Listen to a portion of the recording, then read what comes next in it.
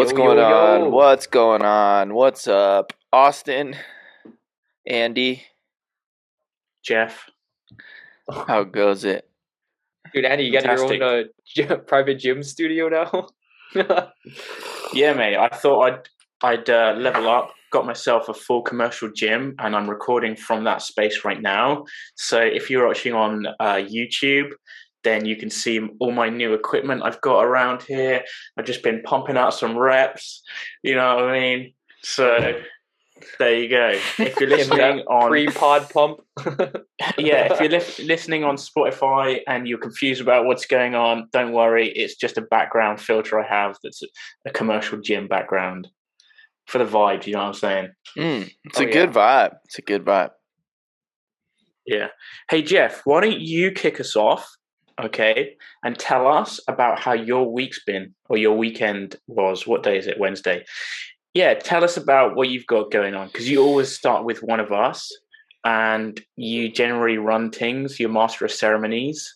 So you tell us, dude, what you've got going on. Oh, flipping the Yeah. script. All right, all right. Man, you know what? It's been an epic week so far. I started out Monday with my check-ins, got all my new clients set up. I had a couple new clients coming on. Things have been kind of booming for me lately, which is nice because they were slow for quite a while, and I think people are getting revved up for the summertime. And so things are going really well. Training has been absolutely phenomenal for me lately. Strength is going up like crazy, and sleep has been really good. Um, and another cool thing too is I started journaling. Like I bought this journal online from this guy. Greatest Day Mindset is his handle on Instagram, and he makes these cool like guided journals. They're called focus journals, and you open it up every day and you write down. Well, it prompts you to write specific things in your journal, like what are you grateful for and why. And then it gives you a new quote each day, and it says, what does this quote mean to me? And then it asks you to kind of like, and then there's like a free write area with like a prompt, and there's a bunch of prompts in the back. Anyway, super cool journal. It's an awesome way to start out your day. And I like that it's guided because sometimes when I journal on my own, I find that I can just go off on a tangent that has nothing to do with anything. And I'm just like, okay, now I'm just writing for the sake of writing. So that's been rad, man. I've definitely been experiencing some better like mental health days since I started writing in this journal. And dude, steps have been crazy. Yesterday I got 14,000 steps. I played in a paddle battle, which for those of you guys who don't know, a pickleball. I've been fucking addicted to pickleball for the last year. Been playing like 4 or 5 times a week, 2 hours each. So like sometimes I'll play 8 to 10 hours of pickleball per week. And it's really nice too because almost all of this is in zone 2 heart rate range for my cardio. So I'm getting in a shit ton of zone 2 cardio every single week. And it's fun. Like, I don't think about, oh, I'm doing cardio. Like, I literally am just trying to fucking crush my opponent in pickleball. And I'm getting cardio. I'm getting healthier. And I've, like, made a bunch of friends in the community, the pickleball community. Everybody's, like, fucking seniors who plays pickleball around here. But lately, there's been a bunch of younger people coming into play. And, like, as you get higher and higher into the levels of pickleball and you get better and better, it just gets more and more fun because you realize how much you're not that good. So it's last night, me and my partner stayed on court 1. So as you progress and you win games, you move up a court. So we started on court 1 and we stayed on court 1 the entire night. So we won every single game except for one. We lost, and it was a lot to do with like the way that I was talking to myself. I think because I'm fucking hard on myself and I'm really competitive. So what happened was I was missing shots. I was making a lot of errors. And I started being like, what the fuck, dude? Hit a fucking shot. Like, move your fucking feet. Like, I was like really talking to myself crazy. And I was like, what the and the more I talked to myself like this, the more mistakes I made. I actually made a post about this morning. And I recognized it, started talking to myself more encouragingly, like how we would to like hopefully like our kids one day, like, hey, that's all right, you know, good try, good effort, like you got this, like just kind of more encouraging. And I noticed I started playing way better. And then I advanced to the team that beat us before. We got to play them again because we advanced again, and we fucking beat them the second time. And I was like, dude, this is crazy, bro. It's all about that, the way we're treating ourselves, you know? So anyways, without getting super deep, first thing here, just been an awesome week. So, yeah, looking forward to seeing how the rest of it goes. How about you guys? I'm going to switch to you, Andy. How's your week so far? How's my week been? It's been all right. My sleep hasn't been fantastic, to be honest. It's been a bit of a struggle, actually, sleep-wise. I've been like, I know, Austin, you've been kind of switching to try and get up a little earlier, and I've been going to bed later and getting up later, more so because I've got some stuff going on at home that's kind of making me play with my sleep routine. So that's been a bit of a struggle, and I've been lacking motivation to work out. I've been lacking motivation to track my nutrition. So my week at maintenance last week was probably more like a week in a slight surplus. And I was probably a little lower on my protein than I should have been, but I kept up with my training. I didn't miss any training sessions, which was good. And now I'm back into a deficit and feeling a bit more motivated. So I think that I'm just trying to establish my sleep pattern again, because I know that that's going to really help with my motivation to train and track everything. Because you know what it's like if you're like lacking sleep and you're like stressed or whatever. It's hard to keep on top of stuff, or even want to keep on top of stuff, you know. So I think for me, that's kind of what I'm working on this week, is trying to get my sleep patterns back down. And also what I've been doing recently, I made a post about this yesterday, is just trying to prioritize myself before I get my work done. And luckily, like the habits that I've been building over the last 3 or 4 months, which has been prioritize myself before getting stuck into my work, have carried through nicely through that period of like last week and leading into this week, where things have been a little bit more stressful. Like I've still been prioritizing myself in terms of like, I've still been going out for my walks, getting my steps in. I've still been getting my training in, and I've been trying to do those things before I get stuck into my work, but still been as productive with my work as if I hadn't have done those things, if that makes sense. Yeah, that makes sense, man. I think that's key right there. Do you find that you have do you find that after you train you are more energized, or do you have like a period after you train where you're a little bit fatigued, like 30 minutes or so?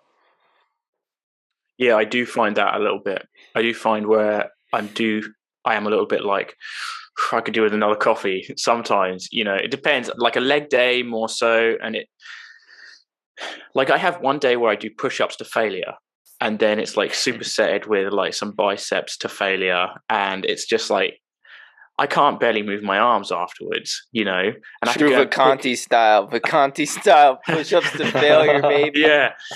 And then I have to go and get Olivia like out of bed, and I'm like trying to carry her down the stairs, and I'm just like shaking like a shitting dog, you know what I mean? Mm-hmm.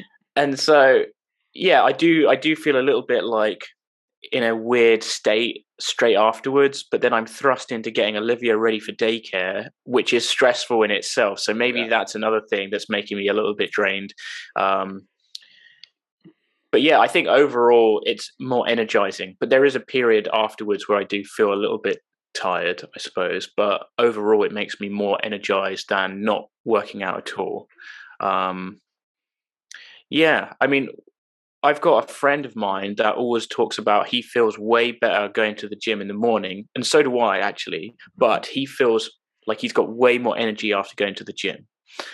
I more train in the morning because I won't do it in the afternoon. If I don't get it done, I'll just not do it.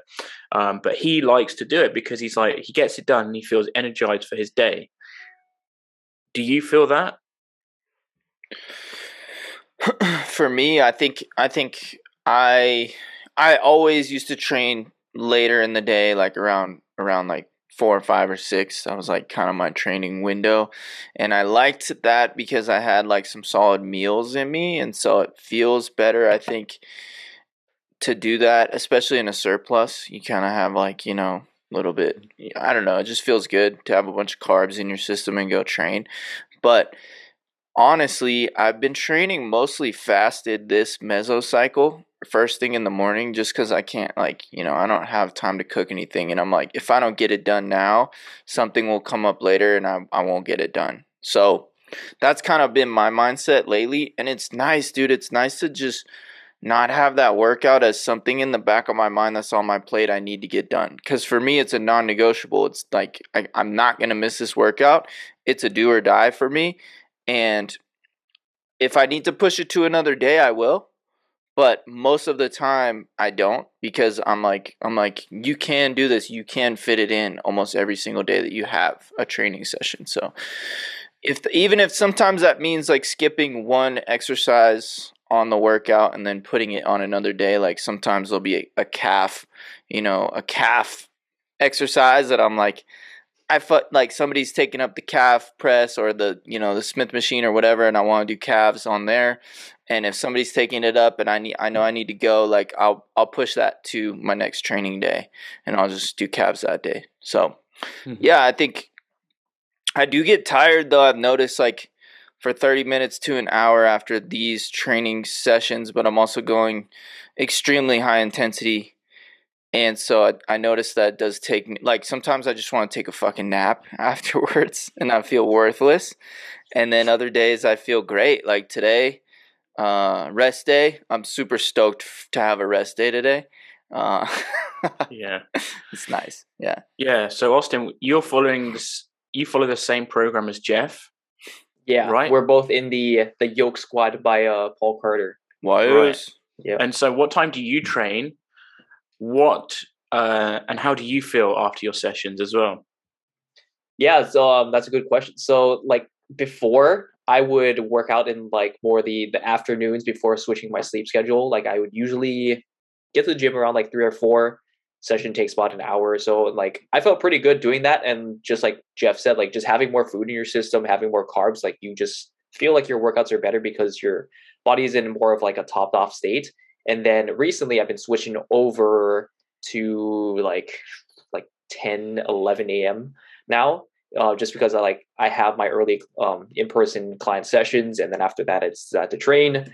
Honestly, performance, I didn't really notice like any huge like performance declines or like improvements. If any, like I think a lot of it is just mindset. Like I know for a lot of people when they first switch, they might feel like, oh, I like my performance just feels off, and I think that is just like a lot of it is mindset. Just like it's a different time, you're probably the environment in the gym probably feels a little bit different. Your diet is just a little bit different. You're not used to your own routine, but like yeah, for the most part, I feel pretty good. And then, like honestly, outside of training, I'm kind of in this weird like limbo state where like for the first time ever, like, and I know I've gone over this with you guys before, but like I just like my motivation to make content has been an all-time low lately. And like, yeah, I don't know. It just feels weird. But at the same time, I'm getting more in-person client sessions. I'm getting more online coaching clients. And like my clients are like fucking crushing it. So it's kind of a weird thing. Like as a coach, like, everyone else around you, you're building them up. You're feeling super good about their progress. Meanwhile, like your own progress, like I'm showing up still. I'm not like skipping workouts or anything. The weights are still going up. It just feels different. Like I don't really have the same kind of like intensity or passion like for my own workouts anymore. I call bullshit on that, Austin. I've been seeing your stories lately. Those faces that you make, bro, there's no way that you're not going hard, bro. Oh, unless unless you're just phoning it in for the camera. No, I mean, I still push myself hard. Like that's just like I would say my personality. Like whatever I choose to do, I give it 100%. But like yeah, just like in the back of my head, it's just I don't have like kind of this. It doesn't feel like the same drive I had before. Like when you first get into lifting, you're like super excited for every session. Mm-hmm. Yeah. Well, I think that's normal, mate, and I think that's you're going to have different phases of life, different phases of how you're approaching different training cycles, and if at the moment you're just coasting with a couple things, that's okay. Like it seems like everything's going well. Like you seem to be making progress in the gym, you seem to be making progress with outside of the gym. So if you're taking the foot off the gas a little bit, that's not such a bad thing, because that motivation and that drive is going to come back at some point in the very near future. Whether you assess and you think, right, what is it I want to do next, or you just want to continue with what you're doing, you're going to get that drive back. And maybe thinking about why it is you're doing what you do, and bringing it back to the why, and figuring out like whether it's content, it's like the reason you're posting content, is to help people. How could you help your followers better? Why it is that you're training? Is there something else you want to learn? Is there something else you want to dive into? And then start incorporating some of that, so you can start to learn more about different aspects of training. There will be something that comes around that's going to spark your interest soon enough, and then you can just dive into that and start getting into it. But I don't think it's a bad thing, because you can't always be motivated. Just like clients aren't always going to be motivated, but it's just like you're obviously still showing up, and we're obviously still seeing you giving it the old grimace on Instagram. The old grimace. I mean? Man. So yeah.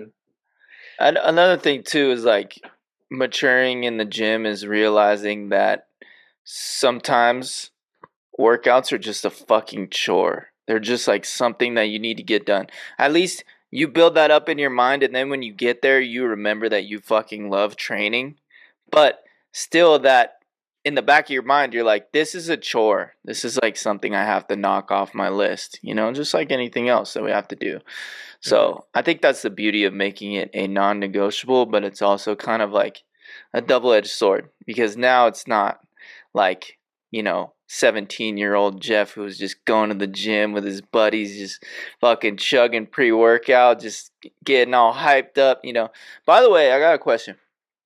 Do you guys drink pre-workout? Austin, I know you do sometimes. Andy, I've never heard you talk about it. Well, I don't have any at the moment. I did have some, I think C4. I think I had some C4. Let's go. Proprietary blends. Let's go. Yeah. Dude. So pre-workouts. The thing is, I've been trying to bring my caffeine intake down a little. And so I generally have, when I have coffee, I'll have a mixture of decaf mixed with caffeinated beans. And so I'm trying to not have too much caffeine. It makes me more anxious than I need to be. And so most pre-workouts are packed full of caffeine. We're talking like how many? 300 milligrams of caffeine per. Yeah. The Legion Pulse, if you take the full dose, it's 2 scoops, and that's 350 milligrams. Right. And so we're talking like that's nearly 100% of your recommended daily allowance of caffeine, which is around 400 milligrams of caffeine on a consistent basis, of course. Like if you're going over that a little bit some days and way under it on other days, it's not such a big deal probably. But, on a consistent basis, if you're getting way more than 400 milligrams, it's probably not such a good thing.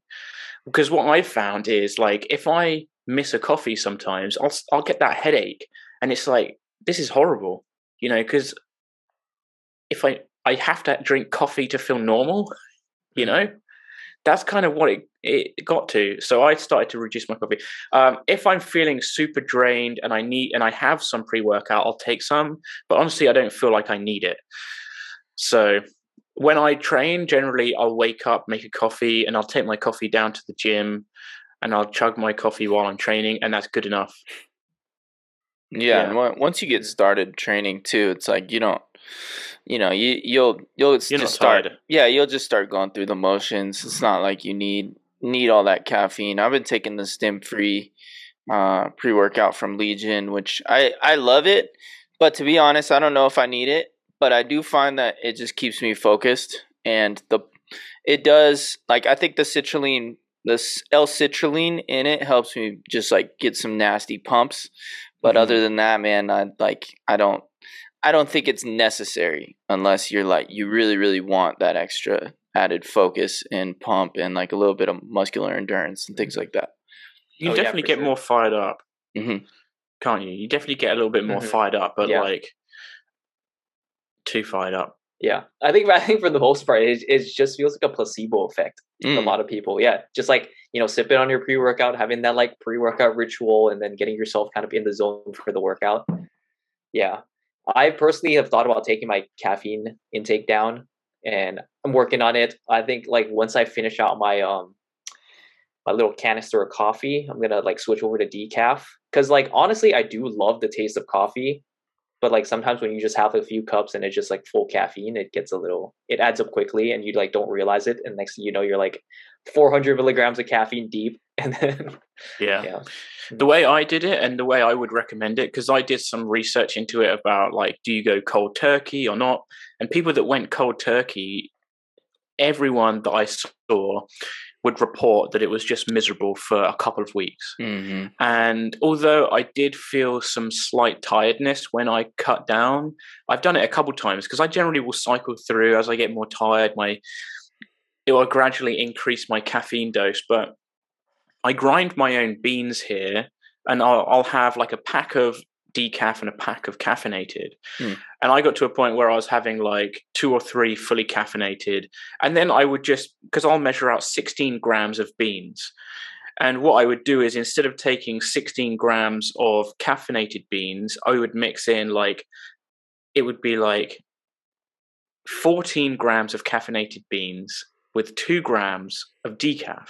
And then every day, or like, depending on how, maybe I'd do that for a few days, and then it would be like 12 grams of caffeinated, 4 grams of decaf, and then 10 grams and 6 grams.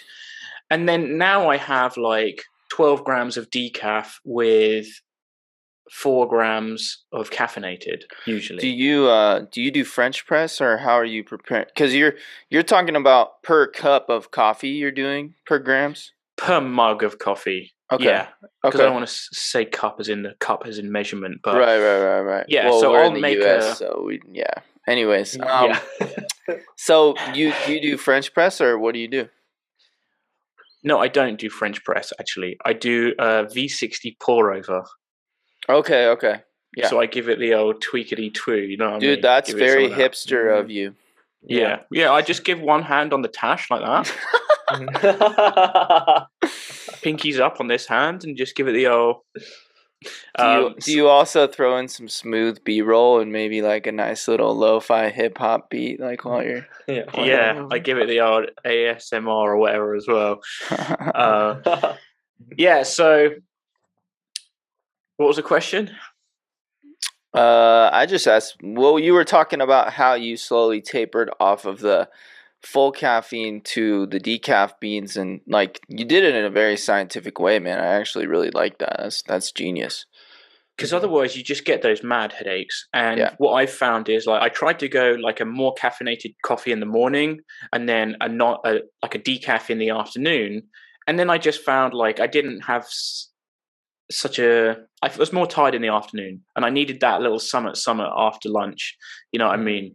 Because especially I have like carbs at lunch, like a couple of sandwiches for lunch, and generally like an hour or so after that, I feel a little bit lethargic, so I need a little pick me up. So I still have some caffeinated beans at that time as well. So I found for me having 2 servings of coffee with I guess it's like 75% decaf to 25% caffeinated ratio. And there's so many coffee shops that will do like half calf. Like if I go to a Starbucks or something, I'll ask for half calf, and they'll be able to do half caffeinated, half decaf. And like if you were to go to Starbucks and get their drip coffee, like some of their drip coffees per grande are like 300 milligrams of caffeine. It's insane. Bro, you get jacked on Starbucks. I've noticed that when I get like a whatever it is, 16 ounce coffee, like because I don't buy like lattes and shit like that because I think just don't really need the extra calories and shit unless it's like almond milk latte or some shit. But I'll usually just get a regular like the house coffee or whatever, and bro, it literally gets me more jacked up than like taking 2 scoops of pre-workout. It's insane. And people walk around with like these big fucking mocha frappa fuckachinos, like literally just drinking like 600 calories in a cup with like 400 plus milligrams of caffeine, I'm sure. So they're like, can I get 4 extra shots and 2 pumps of vanilla? Oh my God. You're like, fuck.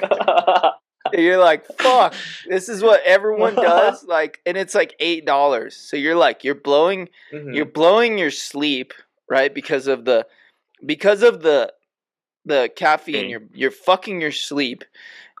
Because of the cost, you're fucking your budget. Imagine if you get one of those every day. That's like $250 a month plus tip. Plus, it's probably closer to $300 a month. That's crazy. Like, you could hire an online coach for that. and then 3, you're also fucking your calories. So it's in 3 ways you're fucking yourself. And I'll rant over. Yeah, just one decision a day that's just fucking you. Yeah.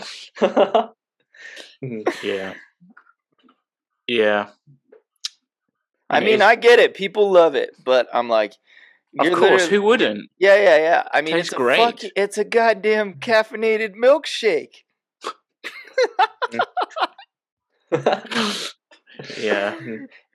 Yeah. You did bring up a good point. Like it does depend on like how you brew your coffee, because I think like French press, it like extracts like the stuff out of the beans like way more than if you were to do like drip coffee or some sort of like pour over.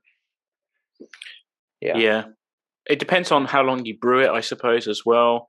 Yeah. But the thing I see with people that make a French press is they'll have like a big French press, and then they'll just fill it up, and then they'll have two mugs of coffee out of that one French press, and they're like, yeah, just 1 cup of coffee.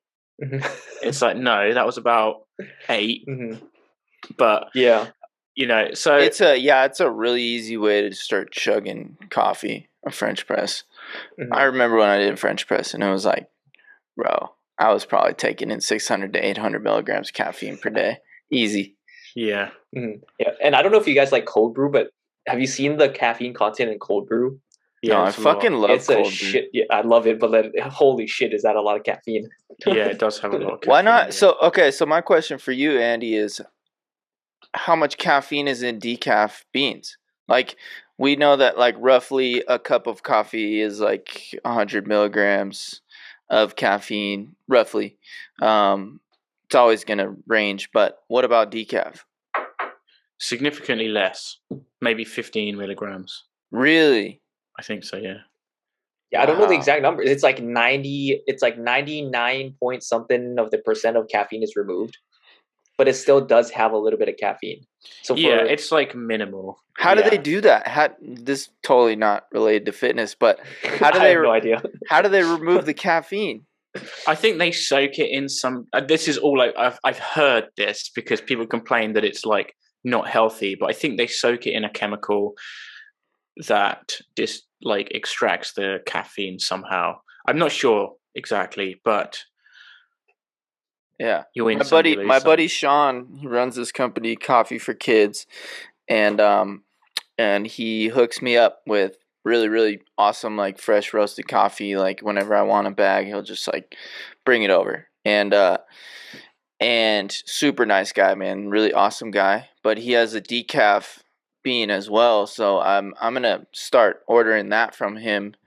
And I'm going to ask him I'm going to report back to the podcast and let you guys know how he does his decaf. Because he roasts it himself, so I don't know how he's extracting the caffeine. Yeah, that would be interesting to find out. I don't know, maybe he might get it from his supplier, like already decaffeinated, maybe. I don't even know. But I don't know how coffee roaster would feel about mixing blends of like decaf and not decaf, but it's up to you, basically. Yeah. So I mean, why not though? Like if there's enough of a demand for it, I don't see why not. Yeah. Yeah. And like you guys said, I really like, it's like my routine. I get up, I turn the kettle on because it's already filled with water from the night before because I'm prepared, I get up, turn the kettle on, give it the old pour over. Then that's my routine, I make my coffee, I guzzle it, I feel good. And I like that routine. I like the taste of coffee, and sets me up nicely for my day. I still get some caffeine for my workout. If I'm more tired, maybe I'll have a little bit more caffeinated coffee. But that's a slippery slope as well. You know what I mean? Do you guys do you guys pay attention to your sleep when like how caffeine affects your sleep, like your caffeine intake for the day, and like if it's actually impacting your sleep or not? Because that's something I really hadn't paid attention to until I hit probably like 30 years old, and then I like started looking into more health and longevity stuff and looking at caffeine and keep like optimizing my sleep. And this is all stuff I wish I would have started focusing on when I was younger, but a lot of people never look at this stuff, so it's not like it's ever too late to start looking at this stuff. But I have noticed when I cut off caffeine around like noon or 1 o'clock, I sleep way better. Just, I don't know if it has a longer half-life for me based on my genetics or what the deal is, but anything past like 1 o'clock, if I have caffeine, my sleep is absolutely terrible. Yeah. Well, I don't know a whole lot about it, but I know that coffee has a half-life of like 4 to 6 hours or something, which means that if you have 100 milligrams of coffee in your system, or caffeine, if you have 100 milligrams of caffeine in your system, in 4 to 6 hours you'll have 50, and then in another 4 to 6 hours you'll have 25. Right? So every 4 to 6 hours it'll be another half. That's my understanding of it. And I've heard people say try not to drink coffee after a certain time, whether that's 12, 1 o'clock in the afternoon. But like you said, everyone processes certain things at different speeds. I've got friends that can chug a coffee at midnight and go to sleep. And everyone's affected by caffeine in a different way, and everyone processes it in a different way. So it's too hard to say in terms of like a blanket statement, but probably shouldn't be drinking too much coffee late into the night. I find for me, I could probably drink a coffee at 2 or 3 o'clock and I'd be fine to fall asleep. I don't know how much it affects my actual sleep through the night though, because I do find that I toss and turn and I can be up in the night quite a lot, but I fall asleep so easy either way. If I have a coffee at like 4 or 5, I'll notice that I do struggle to fall asleep. Yeah, because falling asleep usually isn't the issue. It's your quality of sleep. That's the issue. Yeah. Well, I never really get good quality sleep. Maybe that's something I should look into then. Yeah, it's tough, man. I was actually listening to Mike and Jordan's last podcast, and they talked about blackout curtains. They were talking about blackout curtains, and like Mike was talking about a study where they shined a small amount of blue light on the back of somebody's knee. Like the back of somebody's knee, just a small amount of blue light shining on the back of their knee, like massively impacted their sleep quality. So I guess, and I had no idea it was that drastic, but I guess like having a super dark, like pitch black room is super important. So I actually went and ordered an eye mask off Amazon for sleep, just because I I don't know, man. There's like installing blackout curtains in my room. I have 2 different size windows, and I don't know, it just sounds like a big ordeal. So I was like, let me just try the eye mask and see how that works. I sleep with an eye mask every night. Yeah, I know you do, and that's why I was like, why not just get an eye mask instead of blackout curtains? Yeah, I mean, the only argument to that would be that if there's a piece of blue light on the back of your knee, then, you know, that person in the study could have been wearing an eye mask and it wouldn't have made any difference. Because that's the only thing. Like, I don't know if the fact that light is on your skin is signaling something to wake you up. Because it's not just apparent from that study, it suggests that it's not just light coming into your eyes or through your eyelids, but it's just the fact that it's on your skin, because it was on the back of their knee, right? I listened to that podcast too. But I have found that the eye mask has been great, because Lucy doesn't like to have blackout curtains. She likes to wake up with the sunrise, I suppose. So I wear an eye mask, and it's actually been great. But then here's the thing that I found: it becomes a bit like a comfort blankie, you know. Now it's like if I try and go to sleep without my eye mask, I don't feel comfortable, and I feel like, where's my eye mask? I need my eye mask to go to sleep. It's weird, because it's like now I'm used to that pressure on my eyes. Yeah. Mm-hmm. Well, it seems like it would be the same thing with blackout curtains, right? Like if you have blackout curtains at home and then you went traveling somewhere and then you don't have blackout curtains, you'd probably have a hard time sleeping. You'd probably be like, "Oh, this room's so light, I can't sleep," you know? Yeah.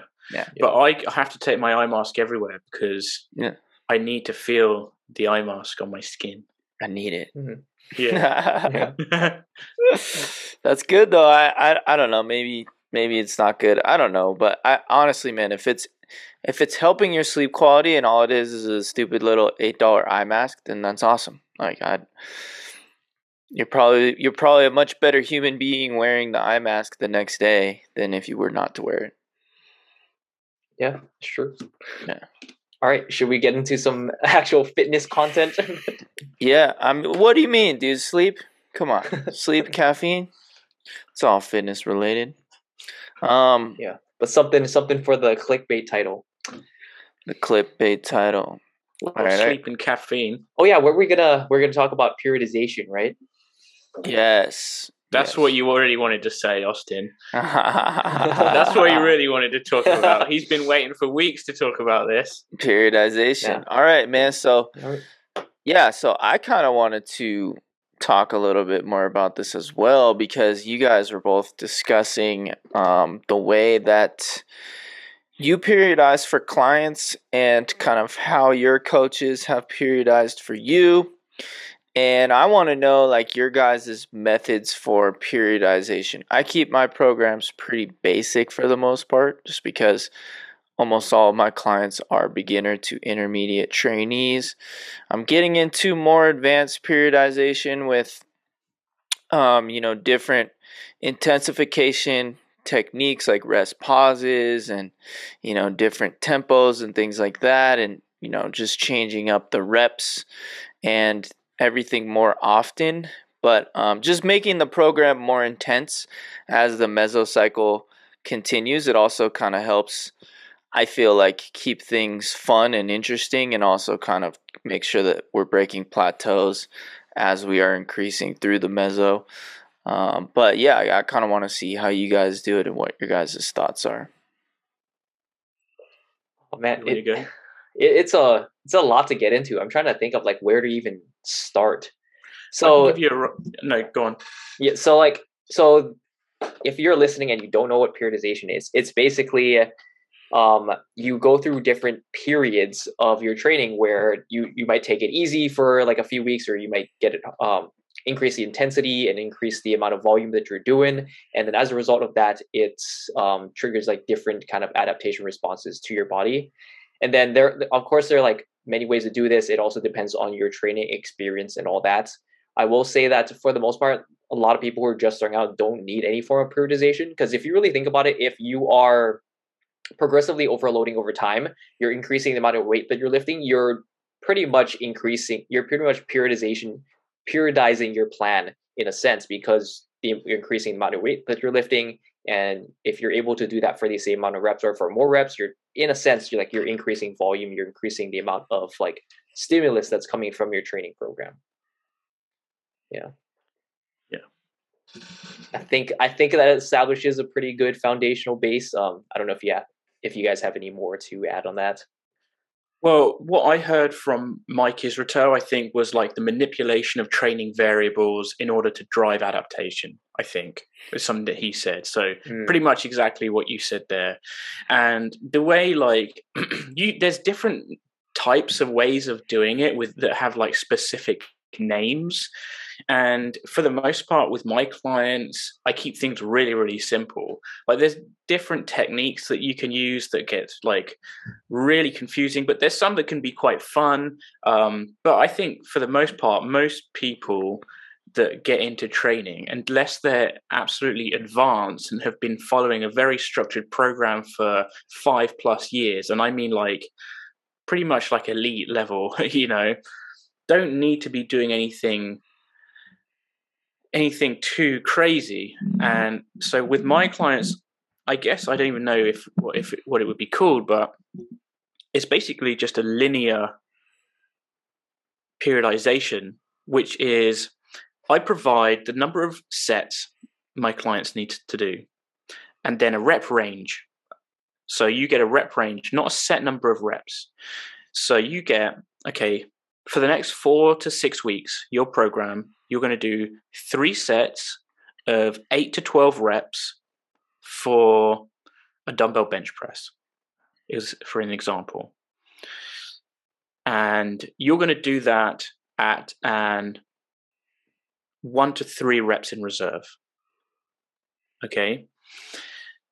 Now, the reason for the rep range is because it's your job as a trainee to be progressing, and you need some wiggle room to be able to progress through, because you're not always going to be hitting the same number of reps every single time. Whether,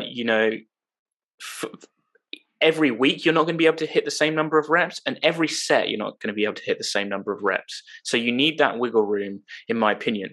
Like if you can explain to a client like, hey, it says 3 sets of 8, but you can be plus or minus, that's fine. But I say like, okay, you got 8 to 12 reps. Aim for 12, but then once you kind of get close to 12, that's when you should be, adding some weight and bringing it back down to 8 reps. As long as you're close enough to failure, within that 1 to 3 reps away from failure, your job is to try and increase weight every single week and be close within that rep range. It's okay if you go over a little bit, and it's okay if you're under a little bit, but as long as your reps in reserve is matched for the most part and you're making progress, that's the most important thing that we're kind of looking for. The fact that we're making progress every week, and that you are close enough to failure. So your sets are intense. And then the job then is to just focus on turning up as someone that trains and saying, can I squeeze out an extra rep with the same weight I did last week? Or can I squeeze out some extra weight in comparison to what I did last week with the same number of reps? Or even if it's a little bit less, that's okay, because then the following week you can use the same weight and then try and match the reps you did 2 weeks ago with a lighter weight. So in that sense, it's like it's linear, because you're just trying to increase 1 or 2 variables at a time: weight and reps. Mm-hmm. Rarely do I increase sets through a mesocycle. I might add a set in a different mesocycle. So instead of doing 3 sets, we'll do 4 sets this mesocycle. So that's like a 4 to 6 week training phase. We might add a set here or there. But then also, because we're training each muscle part twice a week, you might consider that I'm also running a like daily undulating periodization model as well. And to be honest, I don't fully understand what that model is, except that it could be in my mind that because we're training bench press on 2 separate days, and one day it's like 3 sets of 8 to 12, on another day it might be 3 sets of 5 to 7, for example. So one day is like you're doing slightly higher reps. On another day, it's not exactly the same. You're going to be using a different weight because you're in a different rep range. Yeah, so that's generally what I do with my clients and move them through. And then all they have to do is kind of move from week 1 forwards. And it's super easy. All they need to do is turn up, look what they did last week, and can they add a little bit, and can they make some simple progress? It's so easy to know what to do. And as long as they're following the reps in reserve, they know that even if they're having a bad week and they're feeling tired and stressed, they can auto-regulate that and say, because I'm tired, I'm not going to be able to hit what I hit last week.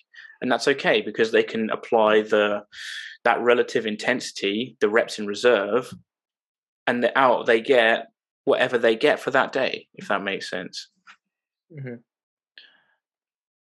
So, I mean, I would love to know how you guys plan for your clients, because I would like to learn a little bit more about rest pause sets and some of those other training techniques, drop sets, rest pause sets, myo reps. I've heard all these terms that I don't necessarily use, mostly because maybe don't even need to use them, but I think they can be a very fun way of training. That's the only thing, really, because I think doing these kind of training styles can be fun for clients to do. Mm-hmm. Yeah, it's a lot to get into. So like, I'd say for the most part, I maybe only have like 1 or 2 clients that I like will regularly periodize for, and for the most part, like I said, for most people, like if you're following consistent training program, if you're able to progressive overload week to week, month to month, you are in a sense periodizing your plan because you're able to consistently add weight, and then that's going to equal out to more volume over time. And that's going to equal out to more stimulus for your body over time. And you don't, and like I think one of the biggest markers for like if you need to change things up is, are you making progress? Because if you're able to consistently progressive overload, that means your program's working. That means you're getting an adequate amount of volume. And so, but to answer your question about like how to periodize, I really like learning or have learned about the effective reps model. So basically, like rather than counting volume as the number of hard sets, you're counting the number of effective reps. So if you're training to like a true 1 set to failure, it's going to be 5 effective reps, like assuming that when you went to true failures. So for example, you did a set of 10 to failure, that's the equivalent of about like 5 effective reps. And so when you start to count volume that way, I think I like it a lot better personally than like counting like the number of like hard working sets, because you don't really know. Because if you think about training a failure, like each of those reps that you get closer to failure is going to have a different stimulus in your body. Like say your your 3 rep RIR, so like that RPE 7 rep that you get, that's going to have a different stimulus in your body, and it's going to have like a different stimulus and also fatigue ratio versus if you go to RPE 9 or RPE 10. Like just like, and even like just like logically, when you think about pushing yourself that close, like those reps feel entirely different like to you, right? So yeah. And then in terms of like the rest pause, the drop sets and all that, it's just another, if we really think about it, it's just another way to get more of these effective reps. Like you can do it by resting 3 to 5 minutes, doing another set to failure on top of that. That's another way to get effective reps. Drop sets might be it's just a more efficient way to do it because you don't have to rest. You can immediately drop the weight and you can get more reps that way. Rest pause is also another way. You rest a little bit and then you go until failure, or you go until however many reps that you want to get, and that's just also another way. Like if we think about like training is just really like periodizing and all this, I think it really does just circle back to your counting reps or your counting sets. like that you want to get as a result of your training to get the result that you want. Okay, so I've got a couple questions for you because I want to figure out what you're trying to say, kind of, and figure out what your opinion is on the effective reps thing, because I totally get exactly what you're saying. You're saying that if you push all the way to failure, you're getting 5 effective reps, right? Because a lot of the research shows that the majority of progress is made within 5 reps of failure, right? So 0 to 5 reps in reserve is where most reps are effective. Yeah. So then if you were to do 2 sets to complete failure or to technical failure or whatever you want to say, you've done in essence 10 effective reps. As opposed to if you were to do 3 sets of 2 reps in reserve, 3 sets of 2 reps in reserve at the same exercise, you would have got 9 effective reps. Yeah. Right?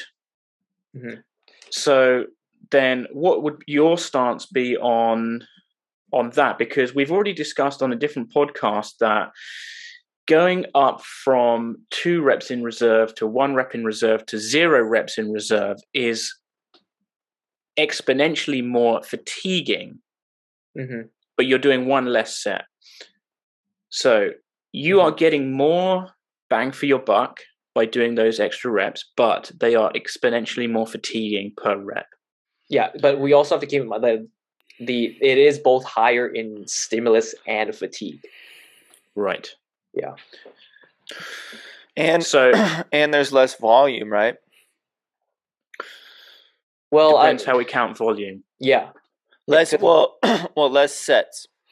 Less sets. If it's an effective reps model, then usually there's only 1 set that is really utilizing those effective reps.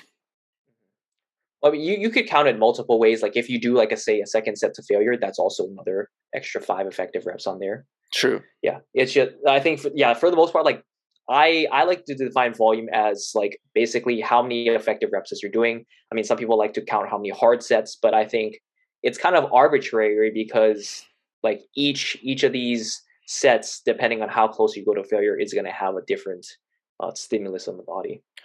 And I think a lot of this like research where people were talking about 9 to 12 sets per muscle group, like 9 to 12 hard sets per muscle group per week, was what everyone was recommending for quite a while.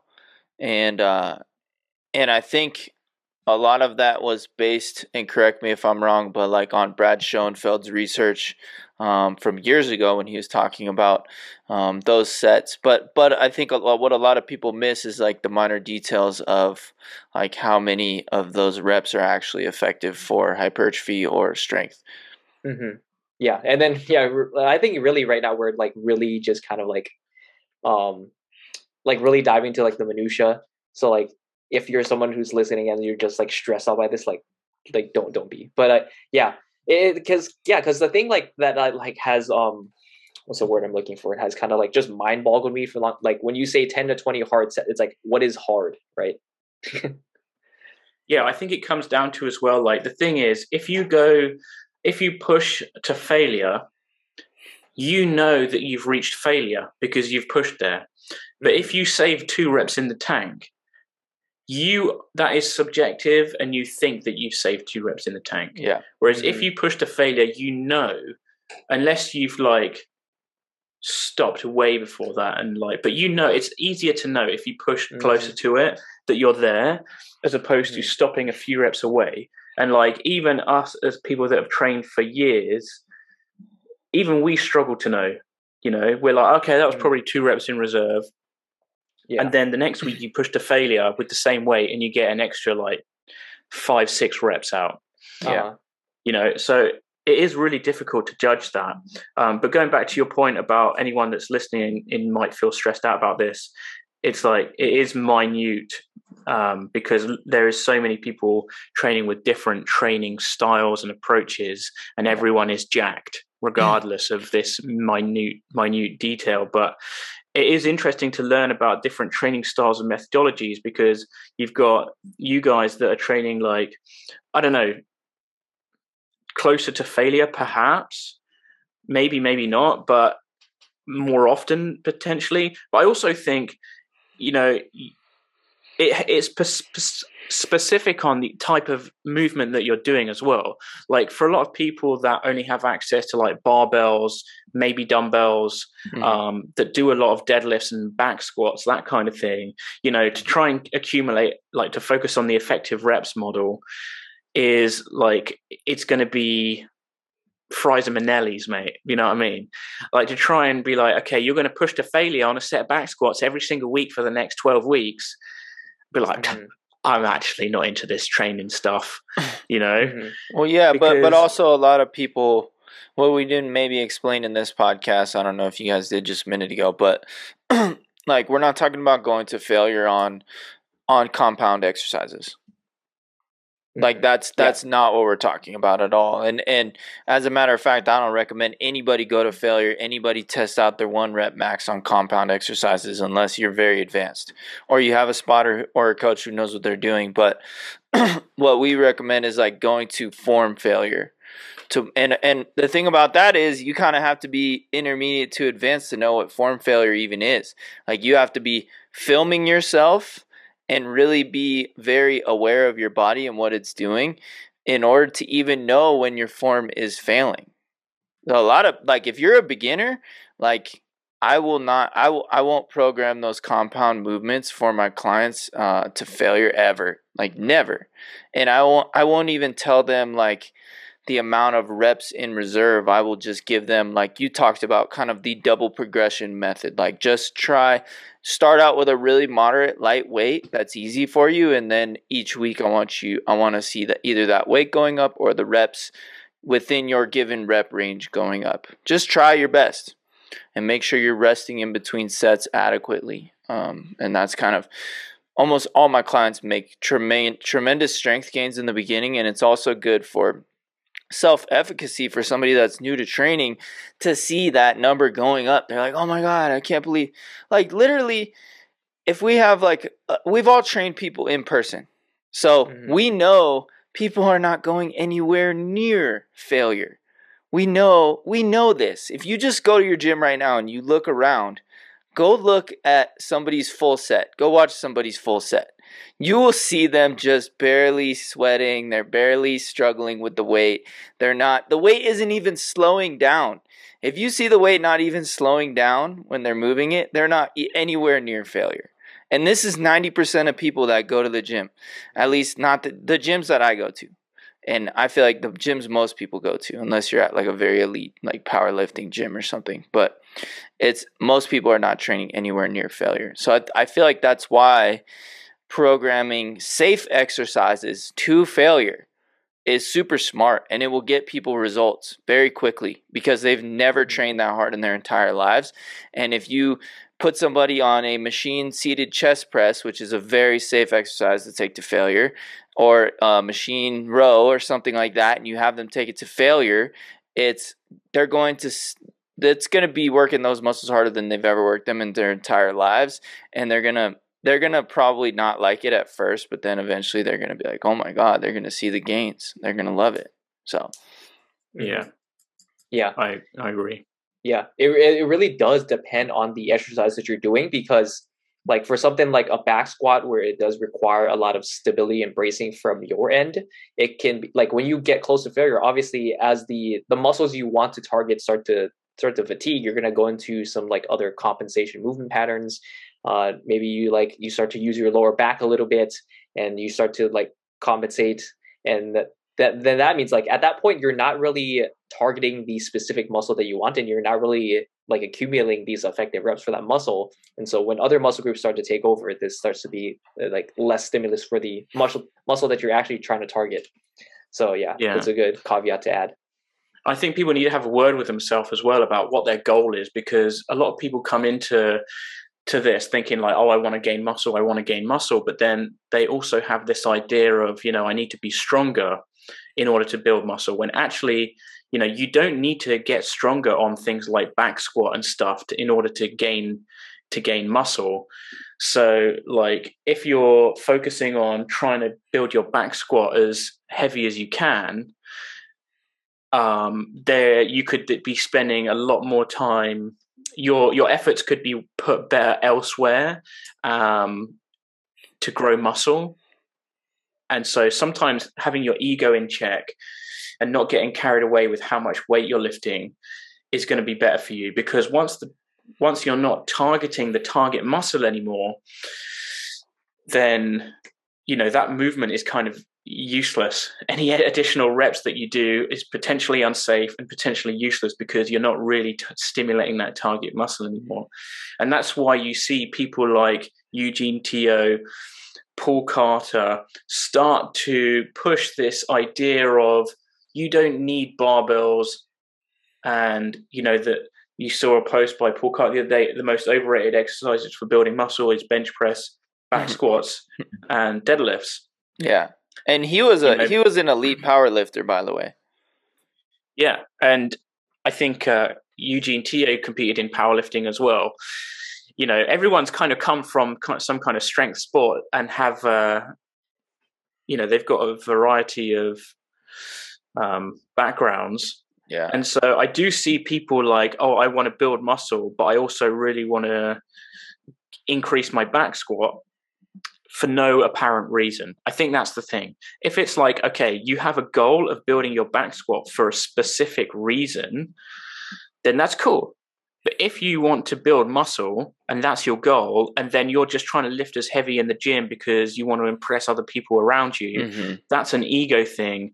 And that is not conducive to like the best performance in terms of muscle growth. Sure. And that's where you need to have a check your ego, have a little word with yourself, because you are wasting potential time and potentially risking injuring yourself when you could be like, doing some leg extensions or like some hack squats or something,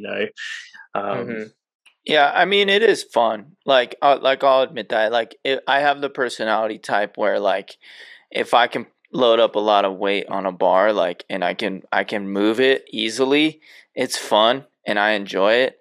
But once I got to a certain point, the amount of like extra mobility work and the amount of like tax that it put on my body and everything, like, it's just not worth it for me to do that every single week. I still squat, I still bench press, I still deadlift. I just do different variations that are more conducive to my goals. Because my goals right now are, I want to be able to perform better in sports. Pickleball mainly. I want to be able to move better, run better, jump higher, like all of those things.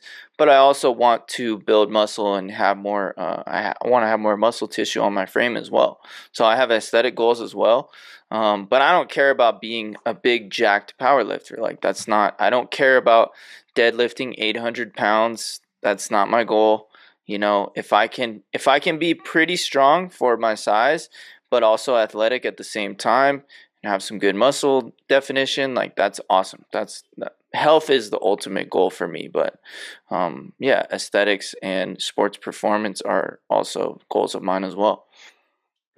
Yeah, I think there was such a huge push for powerlifting, especially in like the last 5 to 10 years, that like it seems so pervasive now. Like, everyone thinks like, oh, if you want to like get big and jack, if you want to like achieve all these goals, like, the answer is to do the big three, is to squat, bench, and deadlift. And like, we have to realize that there are no required exercises, especially for muscle growth. Like, like, if you do want to, like, if you love squatting, benching, and deadlifting, go ahead and do your thing. Get strong as fuck on those. Like, if that's something that like truly brings you pleasure and like you have fun doing those in your program, then by all means go for it. But like, realize that those things are definitely not required for muscle growth, and there are certainly better options to choose for muscle growth. And yeah, I think it really just does like boil down to that. Like, people think that they have to do a certain exercise to get a specific result. And then also, for whatever it's worth, like, when we kind of go back to like, when we go back to like the definition of a strength is literally just an expression of the amount of strength you have in a specific lift. Like it doesn't have to be squatting, benching, and deadlifting. It's just something that, as a society, we tend to just place value on these three lifts because they are part of a huge sport, and it's just something that a lot of people like decided to agree on. Like, and then there's this whole thing where like people like, oh, no one cares about your leg press PRs, but somehow we care about these arbitrary lifts like the squat, bench, and deadlift. Like there's absolutely nothing wrong with, if you want to focus on any other lift that you want, to celebrate those PRs that you have, because if you're getting stronger, if that is allowing you to change your body and allowing you to feel better about your strength and overall confidence and everything, that's fucking awesome. Like I have a client right now, she loves leg pressing. She loves seeing the weight go up every week. And I'm like, I'm not going to fucking be like, no one gives a shit about your leg press PRs. It's all about how much you can back squat, bro. Like, what the fuck?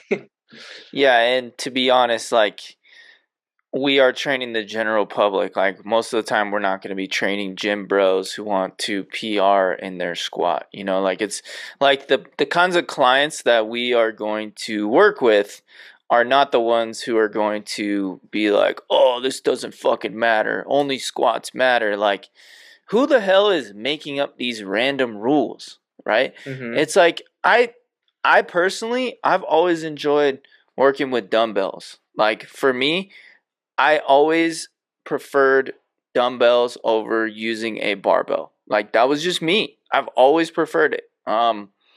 And like, if I had the choice between dumbbell bench pressing and barbell bench pressing, I'd choose dumbbells. It just always felt better for me. Felt like a more natural movement. And I know there's tons of people out there who enjoy the barbell bench more, and there's nothing wrong with that movement either. I think it just comes down to like what you enjoy and what works better for your body and the way that your body is structured. So I think ultimately, what can you stick with long term? Like, what do you actually want to stick with long term? I know for me, I can dumbbell bench press until I'm fucking 80 years old, hopefully, and I'll still enjoy it. So, yeah, that was honestly one of the most kind of rewarding things for me. Like stepping away from like the barbell work, just like seeing all of my like chronic pains and injuries like start to like go away, because I'm choosing better movements that fit my structure. I'm lining things up better so that I'm actually targeting the muscle rather than like beating up my joints.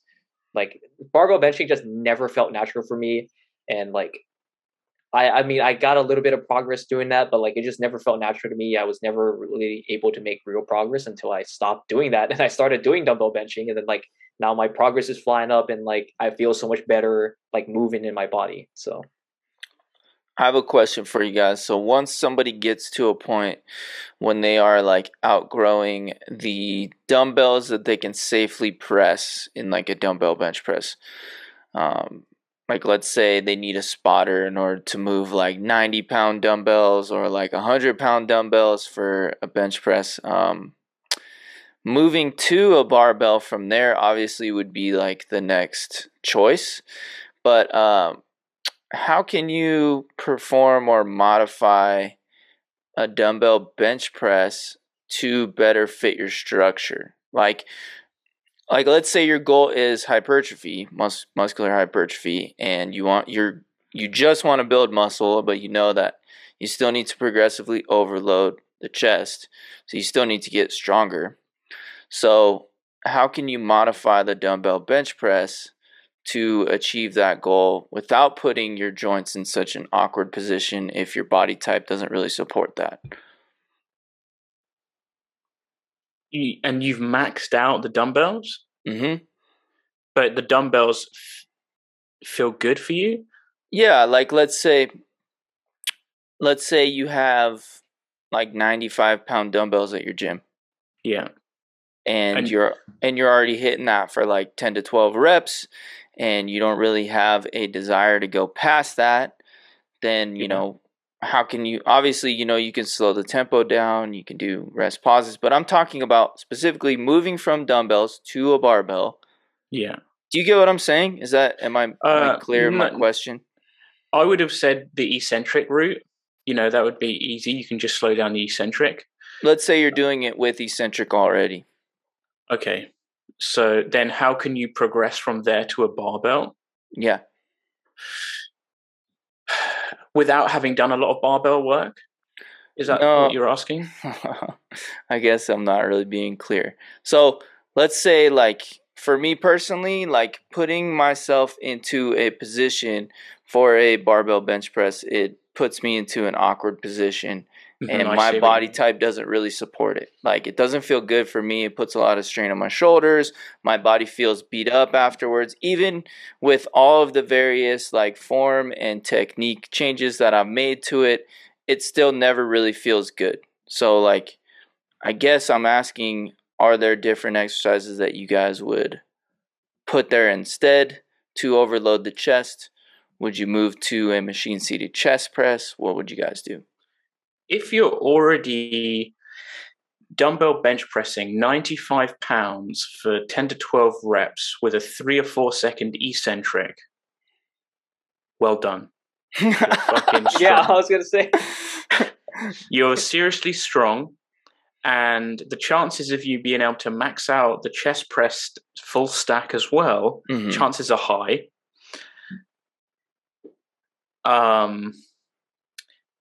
In terms of other exercises for chest, I mean, you've got cable, things that where you are like a cable fly or a dumbbell fly, where the load is so much further away from your body and it's a more of an isolation exercise for the pec that you don't need to use as much weight.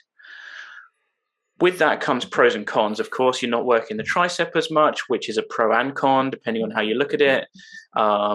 Also, if you're using dumbbells for flies, there's a certain period within the exercise where the pec's not being actually worked that much because it gets kind of easier. Right. So where cables might be beneficial, and then it's like, how much can you actually load up on cables? But yeah, so it's all about, can you find another exercise where you can push close to failure, I suppose, where it is going to be challenging enough to push to failure.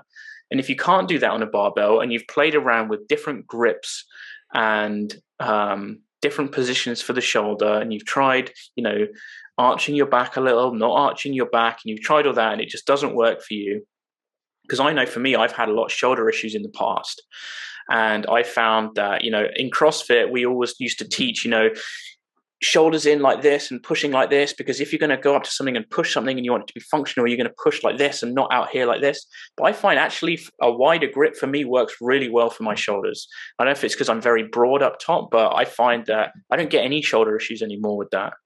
So maybe playing around with that can help, but otherwise it's about finding another exercise that you can push close enough to failure and accumulate those effective reps, I suppose. And highly likely, if you can already like bench press your 95-pound dumbbells with a 3 or 4 eccentric for like 10 to 12 reps, you're so strong, like you'd probably be going to a gym that has more than 95 pounds and it's not going to be a problem. But yeah, there's so many different exercises that you could be doing for chest. Mm-hmm. It's a good answer. Yeah, I would say, my number one recommendation, first thing, like if you're someone who just like insanely fucking strong and you only have like, let's say you go up to 95-pound dumbbells at your home gym, then I would say, first thing is to slow down the tempo even more, because that's like one of the best ways to get to failure without having to use as much weight. Although, I mean, honestly, it's not as fun, like literally trying to count like 5+ seconds as you're going down. But like if that's like the only option you have, it's like, you got to do what you got to do to get that same stimulus if you want to keep progressing. Incorporating pauses as well. Just really doing that stuff if you only have access to that weight.